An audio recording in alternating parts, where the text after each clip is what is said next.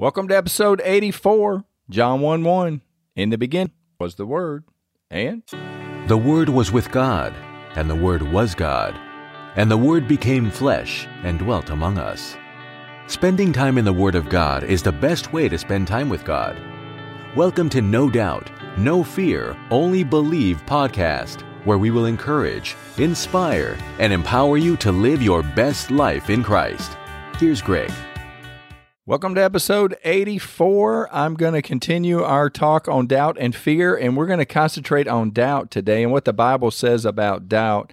And if you're just joining us for the first time, I want to thank you for being a part of this episode.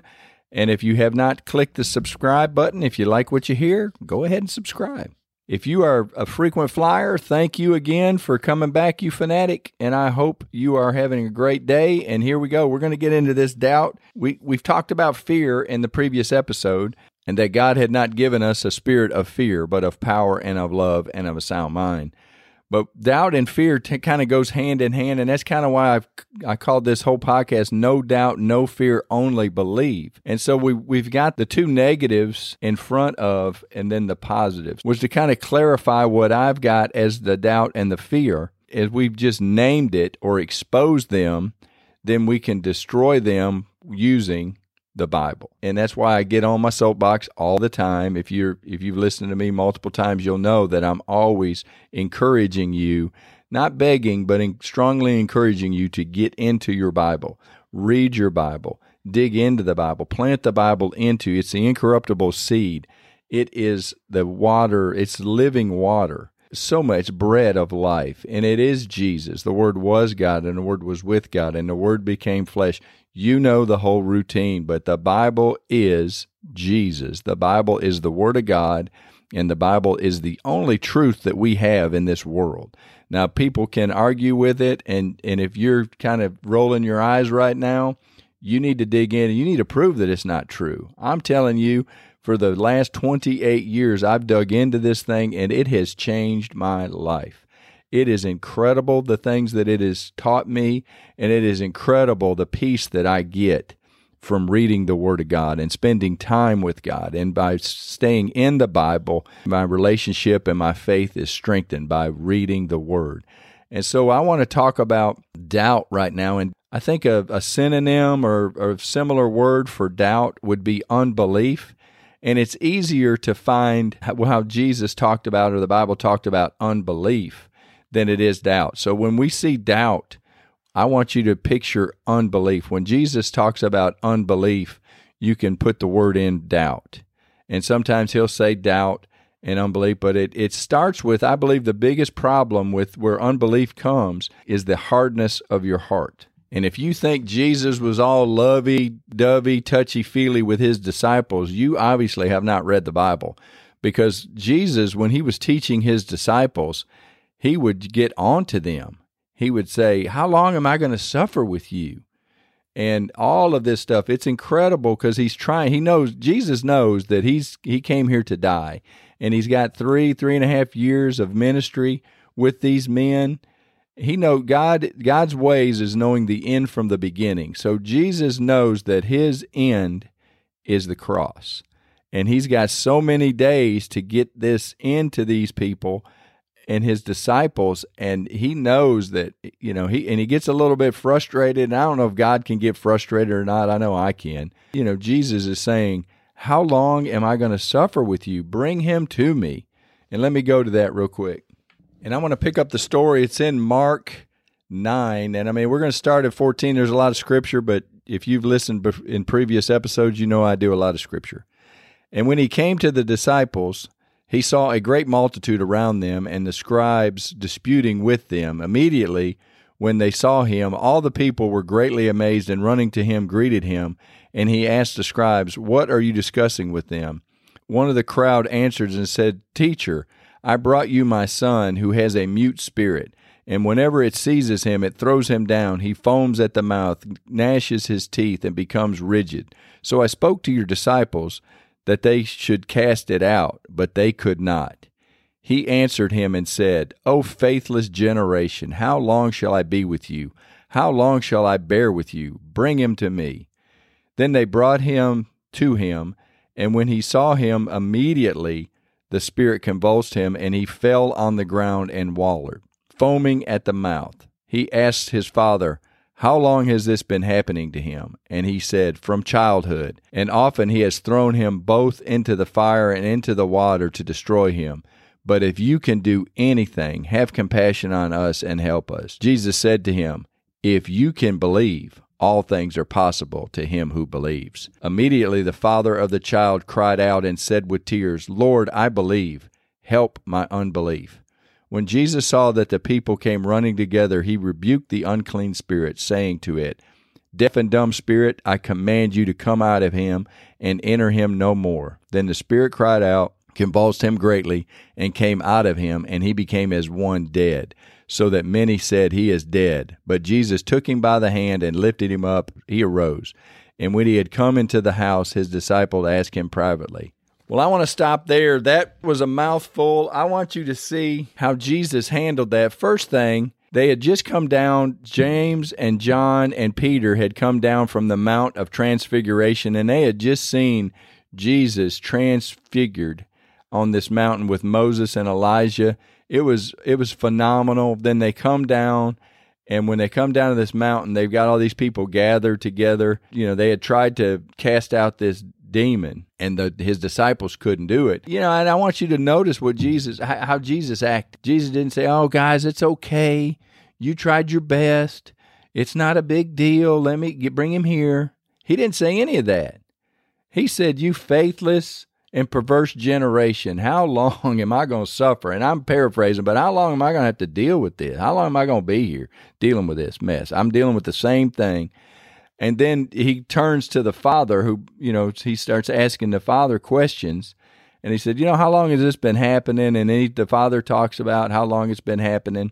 And I want you to understand, too, while all this is going on, this demon is convulsing this child. I mean, I think it's kind of, in my mind, it's like an epileptic fit, but the demon is convulsing this child, and Jesus just turns to the Father and says, "How long has this been happening?" You know, there's a strength, there's a peace of knowing what you're going to do, and you've got the faith. I think it was President Reagan that said, "Peace through strength." And when you start thinking about what Reagan did as president, Reagan said, you know, we need peace. We need to have strength. We're going to have peace through strength. And I think if you can kind of picture that in your mind, Jesus had all power, all authority.